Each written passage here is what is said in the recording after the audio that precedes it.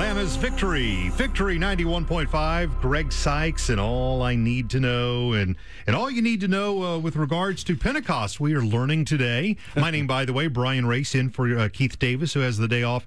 Our Bible teacher today, our general manager, Ray Haynes. And Ray, it's been my observation with a lot of the feasts that the Lord often talks about the use of bread in the various feasts. Does bread play a significant role with regards to Pentecost? It does. Oddly enough, I find it kind of slightly entertaining. You know, at First Fruits, they're out there with the barley harvest, and they're out, got this big thing of barley in their hand. They're waving it to God, which is logical. But then you get to Pentecost, and they're out there with 2 loaves of bread. That just seems a little strange.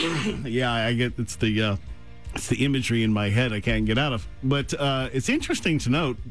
There's 2 loaves, number 1, and it's leavened bread, all right? So you remember at Passover, there's no leaven, because leaven represents sin. So you get to Pentecost and go, I'm confused. What exactly is leaven then? If we're eating leavened bread to represent Jesus or the Holy Spirit? And the other question people ask a lot of times, why are there 2 loaves? You know, there's 1 sheaf at First Fruits. Mm-hmm. But yet 2 at Pentecost. Why is that? So what's the deal? So a lot of this, anytime you go in the Old Testament, it's called shadows and types. In other words, if you have a light, you have something blocking that light, it casts a shadow. In the end, what you're looking at is Jesus, but what is it up here? And what is this type that shows you Jesus? And in this case, it's this bread. And it's also showing you the Holy Spirit. So it's this bread that is the shadow or the type that we're looking at it to understand Jesus better. Mm-hmm. So number 1, why 2 loaves? It's a double shadow. Kind of cool. Number 1, it's our wedding day. And if you've ever been to a wedding, you'll notice there's always a bride and a groom. So one of the shadows represents both parties at this thing. Revelation 21. Then I saw a new heaven and a new earth. For the first heaven and the first earth had passed away, and there was no longer any sea. I saw the holy city, the New Jerusalem, coming down out of heaven from God, prepared as a bride, beautifully dressed for her husband. And I heard a loud voice from the throne saying, "Look, God's dwelling place is now among the people, and he will dwell with them. They will be his people, and God himself will be with them and be their God. He will wipe every tear from their eyes. There'll be no more death or mourning or crying or pain, for the old order of things has passed away." So when you talk about the wedding and Jesus being our bridegroom and we being the bride of Christ, this is one of the shadows and types that you're going to see on Pentecost, is the bride and the groom. The more dominant one, though, is Israel is a nation of Jews. The church is made up of both Jews and Gentiles. That is one of the themes of Pentecost that just continually comes up, is always be looking outward. God is not just working on you, he's working on you and working on the world through you. So Ephesians 2, for he himself is our peace, who has made both one, Jew and Gentile, has broken down the wall of separation, having abolished in his flesh the enmity, that is, the law of commandments contained in ordinances, so as to create in himself and God one new man from the 2, thus making peace, that he might reconcile them both to God in one body through the cross. This is a pretty big mystery here, mind you. Mm-hmm. But thereby putting to death the enmity, and he came and preached peace to you who were far off and to those who were near.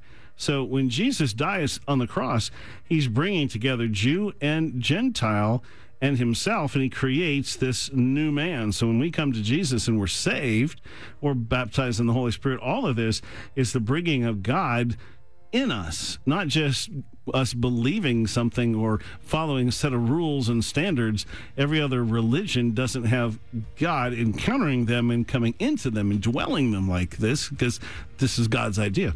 And that's huge. I mean, what a game changer. You ain't kidding. Yeah, thank you, Lord. Yeah, can you imagine thousands of years of sacrifice and all this, and what God was after the whole time was still to say, no, this isn't what I'm about. Let me show you what I'm about. So there is one odd question, as I mentioned, it's the leaven. Why suddenly is there leaven in the bread if it's talking about God? So this is the only service in which priests use leavened bread. And number one, the reason why, the harvest will be people who will not live entirely sin-free. As you've probably noticed, since you have come to Jesus, you probably sinned, unless you died immediately afterwards, right? So unleavened speaks of God. There's no leaven in God. The church will rely on God's righteousness to make them blameless, because leaven or yeast is a symbol of decay. So we're in these bodies, we're dying or decaying daily. So in this case, the leaven in this bread really just is a reminder of us that we're part of the equation. We don't add to it at all. We detract. We're what counts that one day eternity has to come and we get to get out of these bodies, and there will be no more temptation. There will be no more sin. There will be no more tears. In the same way that the Israelites lifted up the serpent in the desert, and it represented Jesus on the cross, believe it or not, this leaven in this bread at Pentecost actually represents the Holy Spirit. And here's where that is, Matthew 13. Another parable he spoke to them, the kingdom of heaven is like leaven, which a woman took and hid in 3 measures of meal till it was all leavened.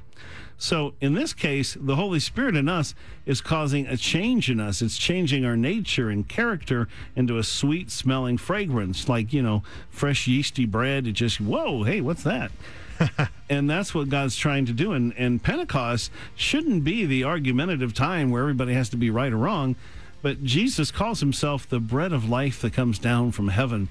And the Greek word for bread there, artos, is used only for leavened bread. The word for unleavened bread is azumos. So even when he talks about Jesus coming, he uses the word of leavened bread, which is to say, I'm going to become sin for your sake. And, the fact that God has done this, so Pentecost is that festival that reminds you just how awesome God is and just to what great lengths he has come. He didn't just die on the cross. He became sin for us. The living God became sin for us. He took all of our sin upon himself. So the holy God took on sin. I mean, that's even more mind-blowing. Yeah, it's a big one. So, Pentecost, a phenomenal festival, but it's not just about, the baptism in the Holy Spirit. There's lots of themes interwoven within this because of all the sacrifices. Where do you want to go in our next segment? In fact, let me just quickly remind people, you can get this teaching at blog.victory915.com. We're posting up each of the segments as we go. We'll have Ray's teaching notes there a little bit later. But for those of you that are listening on the radio right now, what's a good reason for them to hang around and come back? The tease, eh? Well, you get a lot of people, and they're just really struggling, and they ask a very, very excellent question, which is, I have gifts that sound like the gifts of the Holy Spirit, but I don't speak in tongues. I've never had that kind of an encounter. So why do I have gifts if I haven't ever been baptized in the Holy Spirit? We'll answer that question, or rather, Ray will answer that question coming up God will. in just a matter of minutes. Right here on Victory 91.5, we are so glad to have you joining us today. Mobile Hydraulics of Georgia